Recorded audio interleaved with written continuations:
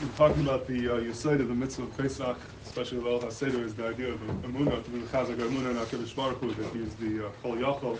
The question is, how does this connect to the mitzvahs of matzah, which is the main mitzvahs of Al HaSeder, and the Isser of Chametz, which is what we're busy with now, preparing our homes and getting rid of all the chametz. And the Svarma Masber that the biggest impediment to Emunah is really the Adam himself. When you feel that you have, when you're worth more than you really are worth, when you feel that you have control and you have a certain kayach, the Adam, which goes beyond your basic mitzias, that is what stops our ability to believe that HaKadosh Baruch Hu is a Kol Yachol. So when you give too much chashivas to yourself, that stops you from being machmir yourself and reminding that everything is beyond HaKadosh Baruch Hu.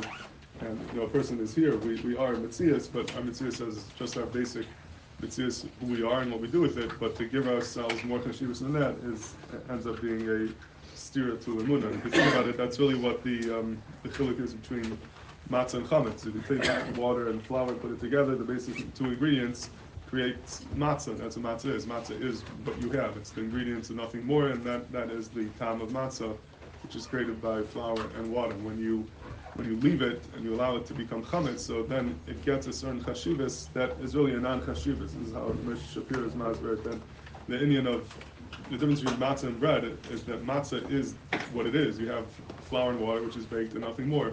When you allow it to rise and it becomes chametz, so now you have a entity which is really a non-entity. It's really false because there's something here beyond the melach, the kamach, and the mayim. There's something new that was created which really has no makir in existence, because where did it come from? It's not the flour, it's not the water, it's something benachutz. It created something which is the sar shel isa, which makes it look like there's something here which is not really here, al pi the basic ingredients that it has, and that's what it means when an adam goes beyond himself, which is your guf and your neshama, and you start being miyachas to yourself, kaichas that are beyond you, which in a way is taken away from HaKadosh Baruch Hu. That's a steer to emunah. So matzah is, like the Zohar refers to it, as a meichel of the menusa. It's a meichel of emunah, because that's what it is. The basic ingredients, when you look at yourself as nothing more than who you are, that brings to emunah. When you start giving yourself chashivas more than you have, then that becomes chametz. Then you're being machmetz yourself, and that's a steer to emunah. And that's really the aside of what we're doing now when we're searching for chametz, getting rid of it. It's not just the physical chametz, but it's getting rid of that gaiva that is being miyachas, too many kaichas to ourselves, which is a steer to emunah. When you eat the matzah is